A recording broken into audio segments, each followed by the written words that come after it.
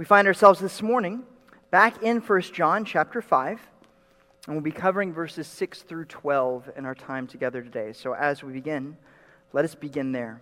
1 John chapter 5, verses 6 through 12. There John says this: "This is the one who came by water and blood, Jesus Christ, not with water only, but with the water and with the blood. It is the Spirit who testifies, because the Spirit is the truth. For there are three that testify, the Spirit and the water and the blood, and the three are in agreement. If we receive the testimony of men, the testimony of God is greater, for the testimony of God is this, that He has testified concerning His Son. The one who believes in the Son of God has the testimony in himself. The one who does not believe God has made him a liar, because he has not believed in the testimony that God has given concerning His Son. And the testimony is this, that God has given us eternal life, and this life is in His Son. He who has the Son has the life. He who does not have the Son of God does not have the life." This is the Word of God.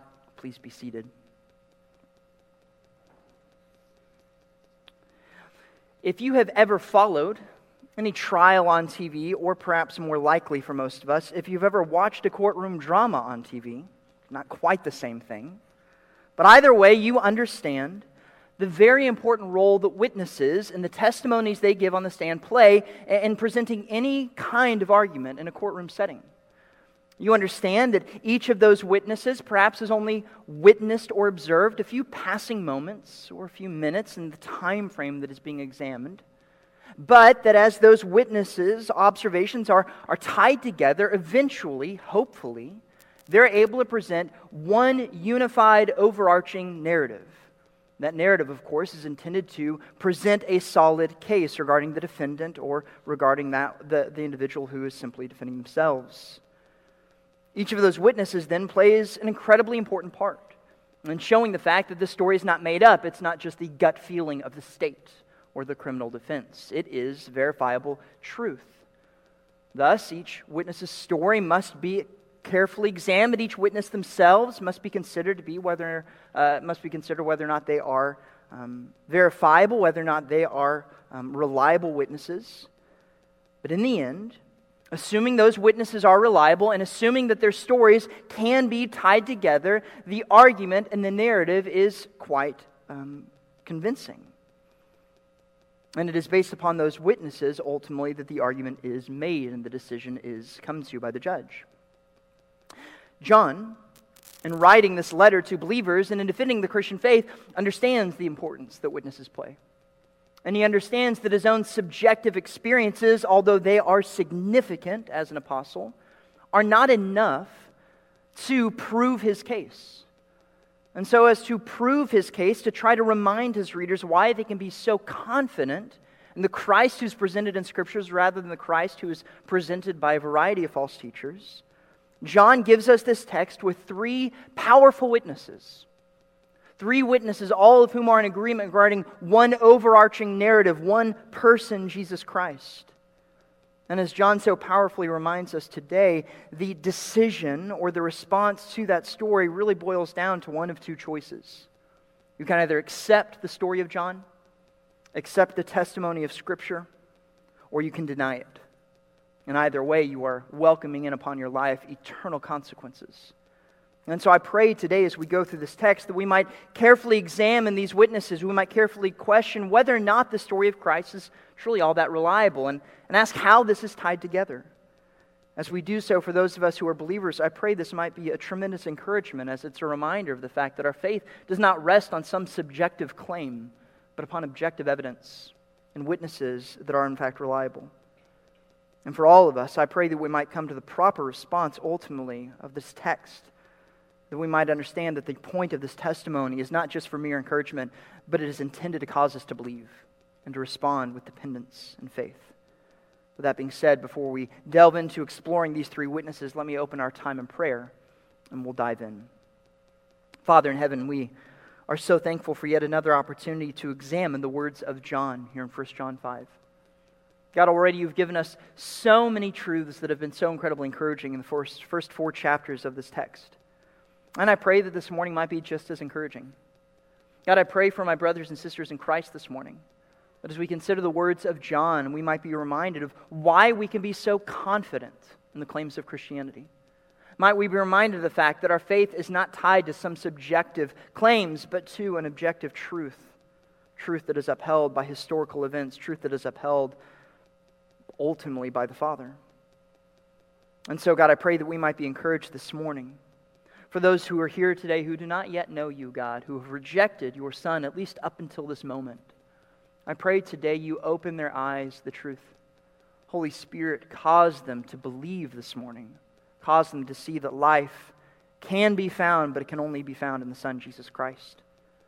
As always, God, we pray that you remove all distractions from us, God. Might this time be spent in a manner that's glorifying to you, pleasing to you, in a manner that brings the proper praise to your Son, Jesus Christ, in whose name we pray all of these things. Amen. Well, as we pick up our text today, you will perhaps remember we're picking it up after a pretty grand claim that John has just made. For in verse 5 of chapter 5, he has claimed that those who have placed their faith in Jesus have overcome the entire world. Regardless of the authorities of this world under which we live, regardless of the amount of persecution we suffer on, John says, they can't touch us. They cannot possibly overcome the gospel of Jesus Christ. The question that must be answered, of course, on the heels of such a dramatic claim is, well, who is this Jesus Christ? And how can we be certain that we have the right Jesus Christ, the Jesus Christ who truly can save? In answer to that question, John in verse 6 speaks of 3 particular witnesses that all identify Jesus as the true Christ, that is, Jesus as he's presented in Scripture. We see those 3 witnesses listed in verse 6, where again we read, "This, that is Jesus, this is the one who came by water and blood, Jesus Christ, not with water only, but with the water and with the blood. It is the Spirit who testifies, because the Spirit is the truth." The question we have to ask, of course, is who are these witnesses that John lists off? The most obvious one is the Spirit, and we'll get to him here in a moment. But those first 2 cause a bit of confusion, this language of the water and the blood, for John hasn't really used this type of language before. And so many commentators for centuries have asked, okay, what are these witnesses? What exactly is John referring to? Particularly when it comes to the water that he cites. Some commentators over the centuries have suggested this speaks to the sacrament of communion. The idea that as we take communion, the water and the blood are symbols through which Jesus comes to visit us. In a similar facet, when they interpret water, they think of it as in terms of our own personal baptism. Again, some experience in which Jesus comes to us. As we consider it in the text, however, I think the most likely interpretation of John's language is an interpretation that sees the water and the blood as both being historical events in the life of Jesus himself. As such, I believe the water here speaks to the baptism of Jesus Christ. Baptism that you can read about in a few different gospel accounts. But for the sake of our time this morning, I ask you to turn back to the gospel account in Matthew. In Matthew chapter 3, we have one of these powerful presentations of the water and what the water witnessed regarding Christ. There in Matthew chapter 3, we see that John the Baptist has already been active in baptizing many people. We spoke of this way back when in preparation for Easter. Perhaps some of you were here for that. If you were, you recall that John the Baptist's ministry was revolving around this idea of preparing the way for Jesus Christ. And in order to prepare people, he called them to be baptized as an act of repentance from sin, to prepare for the coming King.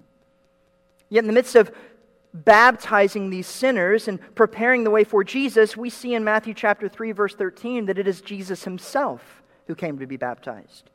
We'll pick up the narrative there in Matthew 3:13. We read, "Then Jesus arrived from Galilee at the Jordan, coming to John, to be baptized by him. But John tried to prevent him, saying, 'I have need to be baptized by you, and you come to me?'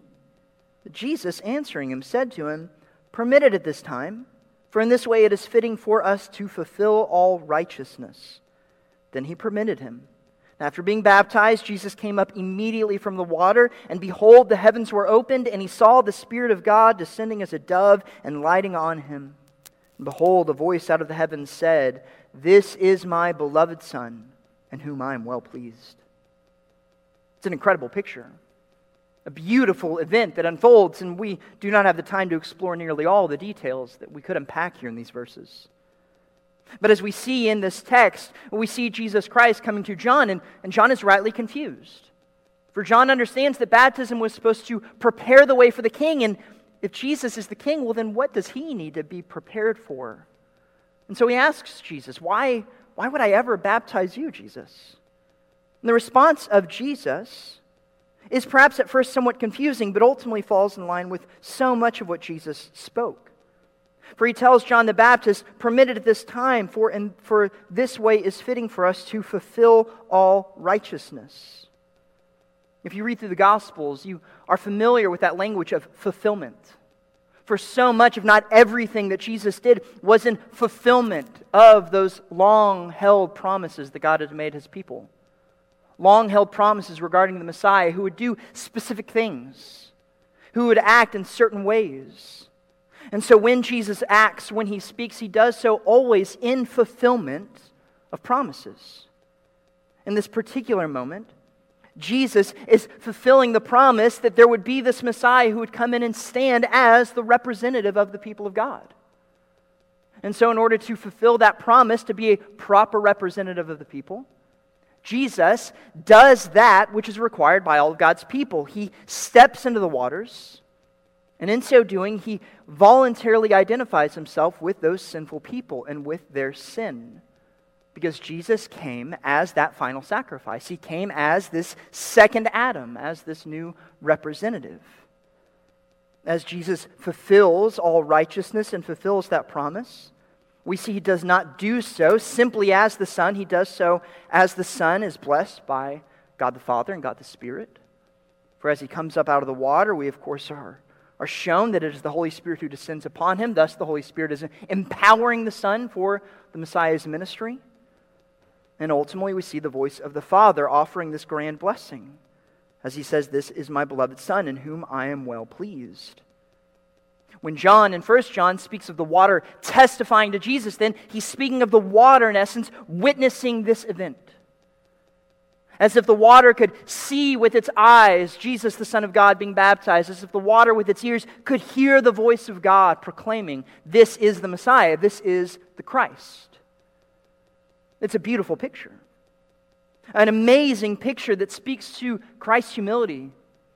It speaks to Christ's willingness to do whatever it takes to fulfill all righteousness. It speaks to this glorious picture of representation.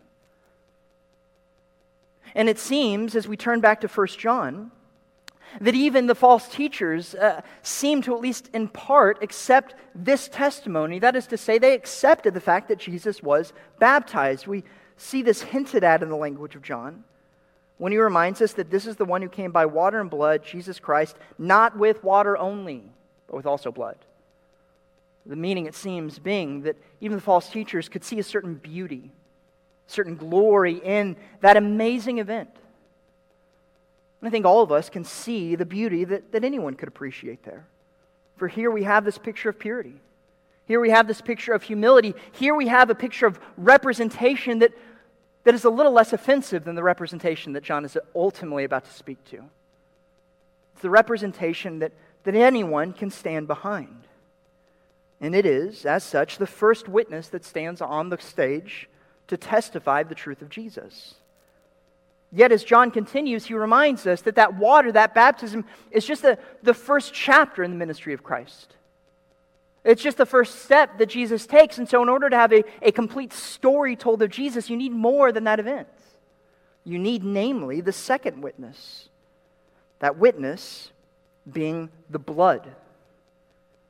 Now, if we understand that the water speaks to that historical event of baptism, I think all of us can quickly understand what the blood speaks to, can't we? It's the cross, of course. And if you've read through the book of 1 John, this should not surprise any of us, for John has spoken a great deal of the blood of Jesus. Time and time again, John has reminded his readers that this was ultimately the entire reason why Jesus came. Not simply to get baptized, but to act as our propitiation, as our atoning sacrifice. He said it as early as the book of 1 John in chapter 1. If you just turn back a couple of pages, you see this first reference, or one of the first references to the blood.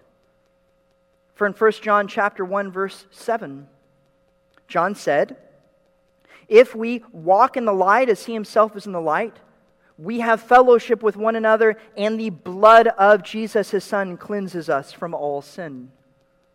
Shortly thereafter, in chapter 2, verse 2, John says, "He himself," that is Jesus, "is the propitiation for our sins, not only for ours, but also for those of the whole world." Propitiation, again, speaking to sacrifice, to blood, to death. A little bit later, and perhaps more recently in our own study, in 1 John chapter 4, verse 10, John yet again says, "In this is love. Not that we loved God, but that he loved us and sent his Son to be the propitiation for our sins." It should not surprise us then that when John comes to chapter 5 and speaks of the witnesses, the reality of Christ, that he again brings in language of the blood of Jesus. Yet as he does this, we must understand that unlike the baptism of Christ, this language of blood brought with it great controversy in John's day. For it was that atonement, that execution, that the false teachers very quickly rejected. For while those false teachers could perhaps believe in the idea of the Son of God being baptized, they could not believe or wrap their minds around the idea that the Son of God would be executed. And so they believed instead that perhaps the Holy Spirit left Jesus on the cross before his death, before the execution. Many other false teachers in that day would have joined these individuals, and in fact, any unbeliever in John's day would have understood that offense.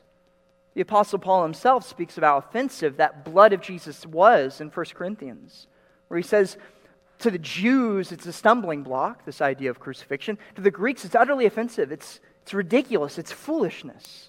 Who could possibly believe in this picture of a son loved by the Father and yet being executed by the Father ultimately?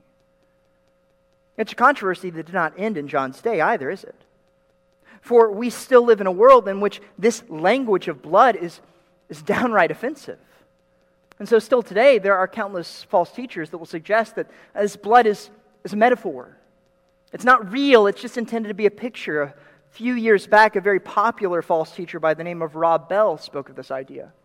In an attempt to scrub the blood away from the gospel, he said that God used language of sacrifice because it was so culturally relevant. And his idea was that we live in a day now where sacrifices aren't part of our everyday life, so we shouldn't speak of that blood anymore. Rob Bell had a huge following, and for good reason. He was a great speaker. And a bloodless gospel, at the first glance, looks far more attractive than a bloody gospel.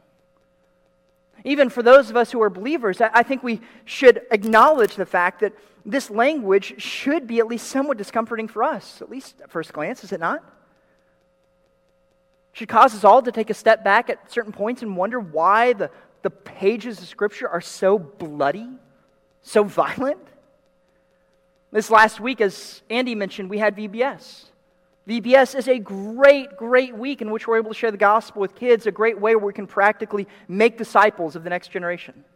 I had the great opportunity of helping out and singing songs and acting goofy with kids, and yet even I, as a pastor, as I sang those songs, at times was struck by the language of those songs that these kids sang.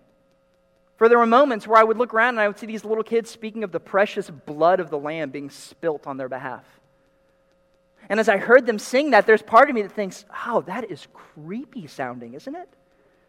And in fact, at moments where I would be sharing the gospel with some of our kids, it was clear who amongst them were not well churched, who amongst them had not heard this story, for they were rightly confused and bothered by this language of the Son of God being executed and spilling his blood on their behalf. This language is uncomfortable, for it's language that speaks of judgment. It's language that immediately speaks to our own impurity. It's language that immediately shows how unworthy we are. And as such, again, we, like those false teachers in 1 John, can perhaps relate to the reason why it's tempting to have a bloodless gospel. And yet, as John has reminded us, and more importantly, as Jesus Christ himself spoke so clearly throughout his own ministry, without that blood, there is no gospel. And so there's a reason why, when you read through the gospel accounts, that Jesus speaks constantly of death. He regularly speaks of being a sacrifice. If you consider the Gospel of John itself, you see many opportunities where Jesus speaks to this. You see this in language such as John chapter 10. In John chapter 10, when Jesus speaks of himself as being the good shepherd, he says in chapter 10, verse 11, "I'm the good shepherd. The good shepherd lays down his life for the sheep." Again, he speaks of his death. This language is so familiar to many of us that we miss how violent this imagery is. Yet even we cannot ignore the violent imagery if we consider the language of Jesus earlier. In John chapter 6, in fact, turn back with me, if you will, to John 6. For it's important again to see just how central of a role the second witness played, even in the life and ministry of Jesus Christ. There in John chapter 6, as Jesus is in a dispute with Jewish leaders, he says these words, beginning in John 6, verse 51. He says, "I am the living bread that came down from heaven. If anyone eats of this bread, he will live forever, and the bread also which I will give for the life of the world is my flesh." Then the Jews began to argue with one another, saying, "How can this man give us his flesh to eat?" And at this point, you can imagine Jesus thinking, okay, I need to tone down the language here. I don't want to run off anyone by talking about flesh. And yet Jesus just ramps it up. For in verse 53, we see Jesus said to them, truly I say to you, unless you eat the flesh of the Son of Man and drink his blood, you have no life in yourselves. He who eats my flesh and drinks my blood has eternal life, and I will raise him up on the last day. For my flesh is true food, my blood is true drink." Again, this is language that perhaps many of us have heard before, but it shouldn't take a great amount of imagination to understand why this language would be so shocking to those original believers. It's not that hard to imagine why this language still is so shocking to unbelievers today. There's a reason why in the early church Christians were accused of being of eating the flesh of other humans, of being cannibals. This was actually an accusation leveled against the early church, for they understood Christians talked about drinking blood and eating flesh. And so Romans thought, oh my goodness, these are terrifying people. And so yet again, the question is, why all this language of blood? Well, the reason for that, of course, is because Scripture clearly teaches that without that blood, there's no remission of sins. Without that sacrifice, there's no purity. Without that act of Jesus Christ being executed on the cross, we are all still hopelessly lost. And so while John's message is offensive, and while that imagery of blood is still offensive and difficult to wrap our minds around today, we understand that in order to have the gospel, you need both that baptism and that blood. You need both that image of Jesus identifying himself with the people, but then taking on the sins of those people as a result.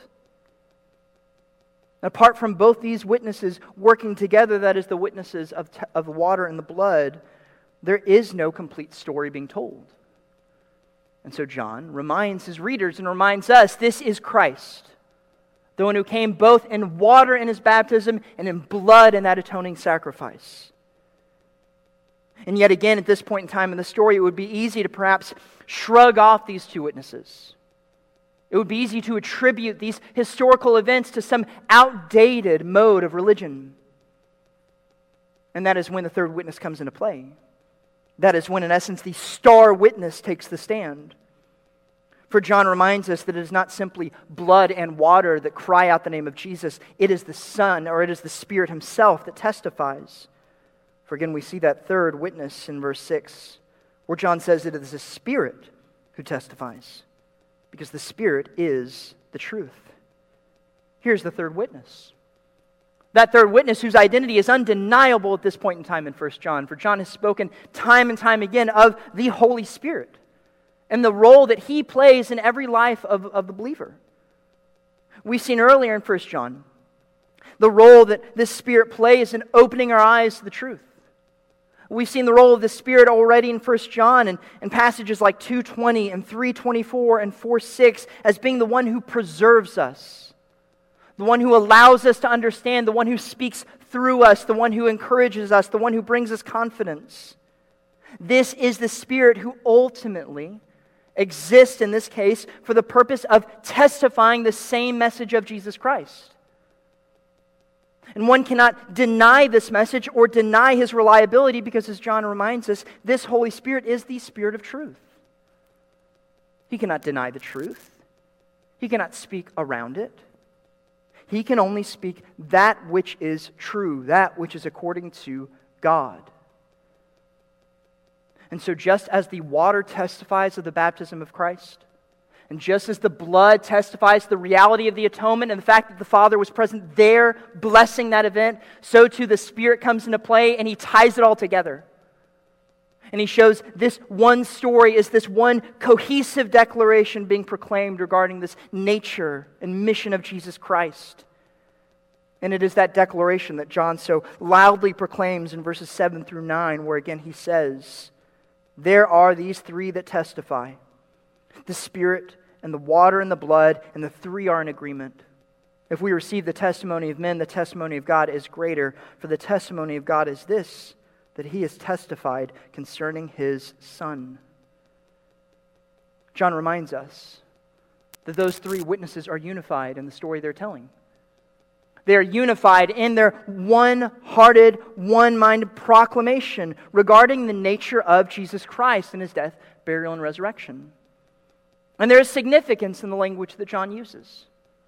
For when John speaks of these three witnesses being in agreement, he's reminding his people, he's reminding us that there is power when you have a multitude of witnesses all saying the same thing. The significance of that statement can be found as far back in passages such as Deuteronomy 19. Those of you who do not have Deuteronomy 19 memorized will perhaps be good to note the fact that it is in Deuteronomy 19:15 that we read these words. "A single witness shall not rise up against a man on account of any iniquity or sin which he has committed. On the evidence of 2 or 3 witnesses a matter shall be confirmed." We have the same pattern throughout the Old Testament. And in fact, even today in our modern society, we all recognize the fact that you can't hang everything upon the witness really of just one person. For then it just becomes a classic he said, she said argument, right? Now you need a multitude of witnesses, and in this case, John says we have that multitude. We have the blood, we have the water, we have the Holy Spirit of God Himself testifying in agreement regarding this nature of Christ, regarding this pure gospel message. It's the message that the Spirit proclaimed at baptism. It's the message that is proclaimed with the crucifixion and ultimately resurrection, and it's the message that was continuing to be proclaimed through the Spirit by believers in John's day. That testimony. And while these are the three witnesses that John mentions, we of course understand in Scripture that there are many other proofs we can point to speak of the verifiable reality of Jesus Christ. Jesus Himself spoke of the fact that there is a mountain of witnesses that all speak to His true nature. You find that claim of Christ back again in the Gospel of John. In John chapter 5, Jesus, in defending Himself, speaks of the witnesses of Scripture. He speaks of the witness of Moses, who wrote the law in expectation of the Messiah. He speaks of the witness of His own works, His own deeds. But ultimately, most importantly, Jesus spoke to the witness and the testimony of the one who ties it all together, the one who stands behind it all, that one being God the Father. For Jesus Himself in John chapter 5, verse 37 says this, "The Father who sent me, He has testified of me." Speaking to these Jewish leaders, Jesus says, "You've neither heard His voice at any time nor seen His form. You do not have His word abiding in you, for you do not believe Him whom He sent." The reason why a testimony as old as Moses can be tied into a testimony at baptism, can be tied into a testimony at atonement, can be tied into the testimony of every believer here in 2021 is because it is the Almighty Father who stands behind that testimony. And it is He who in history has declared that which we read earlier at His baptism. He has declared definitively, "This is my beloved Son in whom I'm well pleased." There's no taking that back from the Father. There's no denying the testimony of the Father at the baptism, just as there's no denying the testimony of the Father in the death, burial, and resurrection of Jesus Christ. For again, it is ultimately that resurrection that clearly speaks to the fact that it was the Father who was at work in all this. This was the Father's plan. This was the Father's blessing. This was indeed truly the Son of God who takes away the sins of the world. As John speaks of these witnesses then, and as he speaks of that unified declaration, not just between the blood and the water, not just between the Spirit and the water, but ultimately between the water and the blood and the Spirit of God and the Father, he reminds us something that we all desperately need to be reminded of all the time, and that is the fact that, again, the claims of Christianity do not rest on the subjective claims of a few individuals. So oftentimes when you hear critics of the early church, they drum up this ludicrous story that suggests that Christianity was just the brainchild of a few disciples looking for a following. That is the most ridiculous claim you could ever possibly make. These disciples never claimed this truth based upon their own personal experiences. No, they spoke a truth that they knew would get themselves executed, but they spoke it because they knew it to be true, because of the evidence that was before their eyes, because of the Spirit who opened their eyes to that reality. The disciples knew what John ultimately is getting at here as we come to our final point. That this verifiable, objective truth of Christ ultimately leaves us with one of two choices. You either reject it or you accept it. We see those two choices in crystal clear manner in verses 10 through 12. Follow along with me again as we see those two choices. There again, John says, "The one who believes in the Son of God has the testimony in himself. The one who does not believe God has made him a liar, because he has not believed in the testimony that God has given concerning his Son. Testimony is this: that God has given us eternal life, and this life is in his Son. He who has the Son has the life. He who does not have the Son of God does not have the life." Yet again, John reminds us that this leaves us all with two choices: rejection or acceptance, denial or belief. Regarding that first option, rejection, there are inevitably many reasons people might cite why they reject this message. We've noted some of those reasons in John's own day, haven't we? For in John's day, this was a culturally offensive message. It was a foolish message, one that in no way would make you look intelligent, one that would in no way make you look immediately kind or accepting, but one that required you to put your faith in something that was utterly offensive, whether you were Jew or Greek. And so many people, the false teachers included, rejected it because this seemed so foolish, so simplistic. Not much has changed today. For many people reject the Christian gospel as it's been presented here for the exact same reasons. It's still offensive. It still sounds just as ridiculous to unbelievers today as it has sounded since day one. And so there are many unbelievers who say, "I just can't believe in something that sounds so childish, or that sounds so violent and graphic and gruesome." And many other unbelievers will reject it, not necessarily on those grounds, but because of difficult circumstances they've come through. Difficult things they've seen. Perhaps it's the hypocrisy of the church. There are many people that would say, I want to believe in Jesus, but there have been some Christians who've been so cruel to me. So mean, so graceless. So how could I ever possibly believe in something that these monsters themselves believe? As I list off those reasons, please do not think that I'm trying to just shrug off these personal experiences. For the fact is that many unbelievers, perhaps many of you in here today, have experienced gruesome things. Things that would cause any person to question the reality of the faith, especially if they come at the hands of professing believers. I understand that. And I've spoken to enough unbelievers to know those claims are not made lightheartedly. They are made through tears. But regardless of the reasons why you reject an unbeliever, please take very seriously the results that John presents. For John reminds you that you're not simply rejecting a group of people.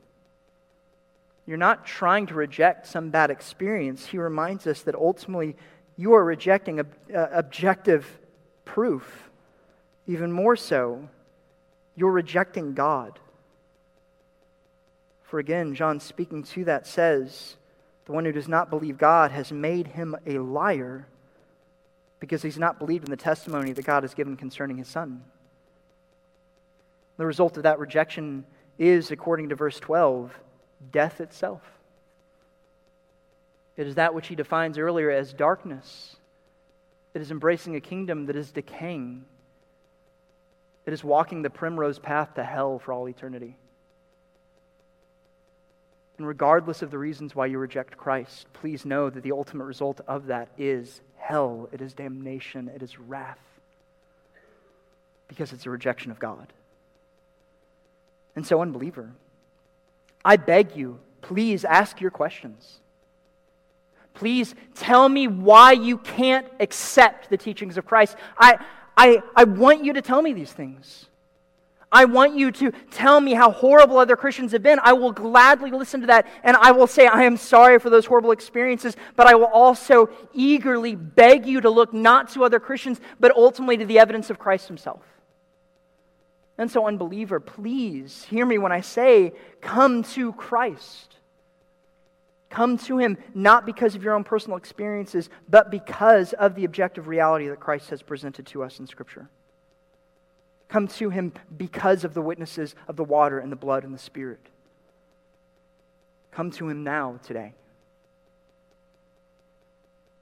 For my fellow believers in Christ, we remember that the other response to this testimony, again, is not just rejection, but it is belief, it is acceptance. Again, speaking to this reality in verse 11, John says, this testimony is this, that God has given us eternal life. This life is in his Son. He who has the Son has life. He who does not have the Son of God does not have life. Brothers and sisters in Christ, what a glorious reminder it is that we believe because the Spirit has opened our eyes. What a glorious reminder this is of the fact that our faith does not rest in our own subjective experience. It does not rest in our own ability to define the faith on our own terms. But it rests in this basic, simplistic, objective reality of Christ. That he is the Christ. He is the Son of God, who took away your sins, who took away my sins, by dying on the cross for our sins, by being raised again to new life. And if we simply, or because we have simply accepted that, we now have the testimony within us. We have eternal life that cannot be taken away. It's an eternal life that does not simply have implications for the future. It has immediate, present implications. It changes us daily. Jesus speaks to the glorious reality of that eternal life in John chapter 10, a passage we spoke of earlier. But again, a passage I want to turn to again. In John 10, Jesus, speaking of this eternal life, says this.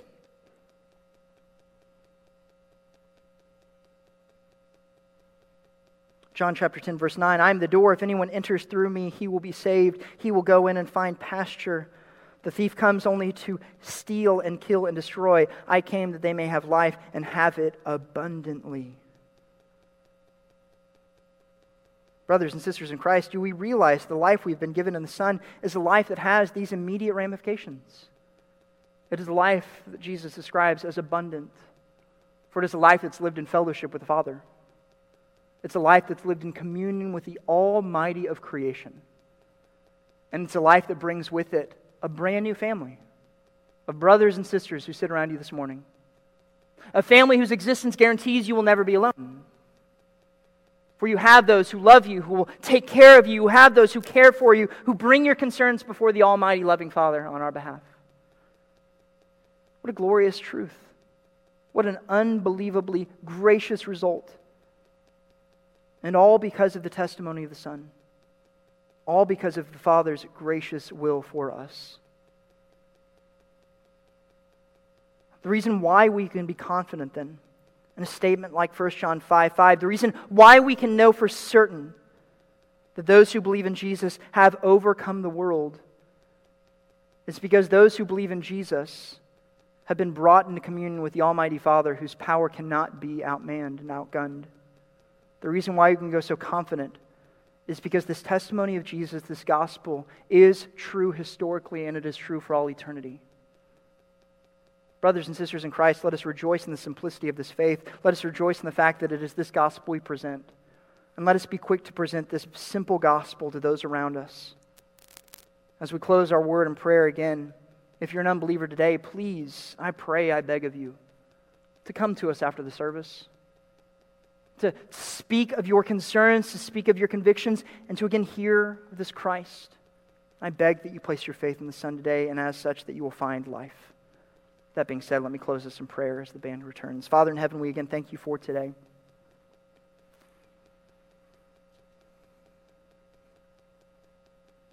God, there is such beauty in the simplicity of this testimony. Such beauty in the fact that you give us life purely as a result of belief.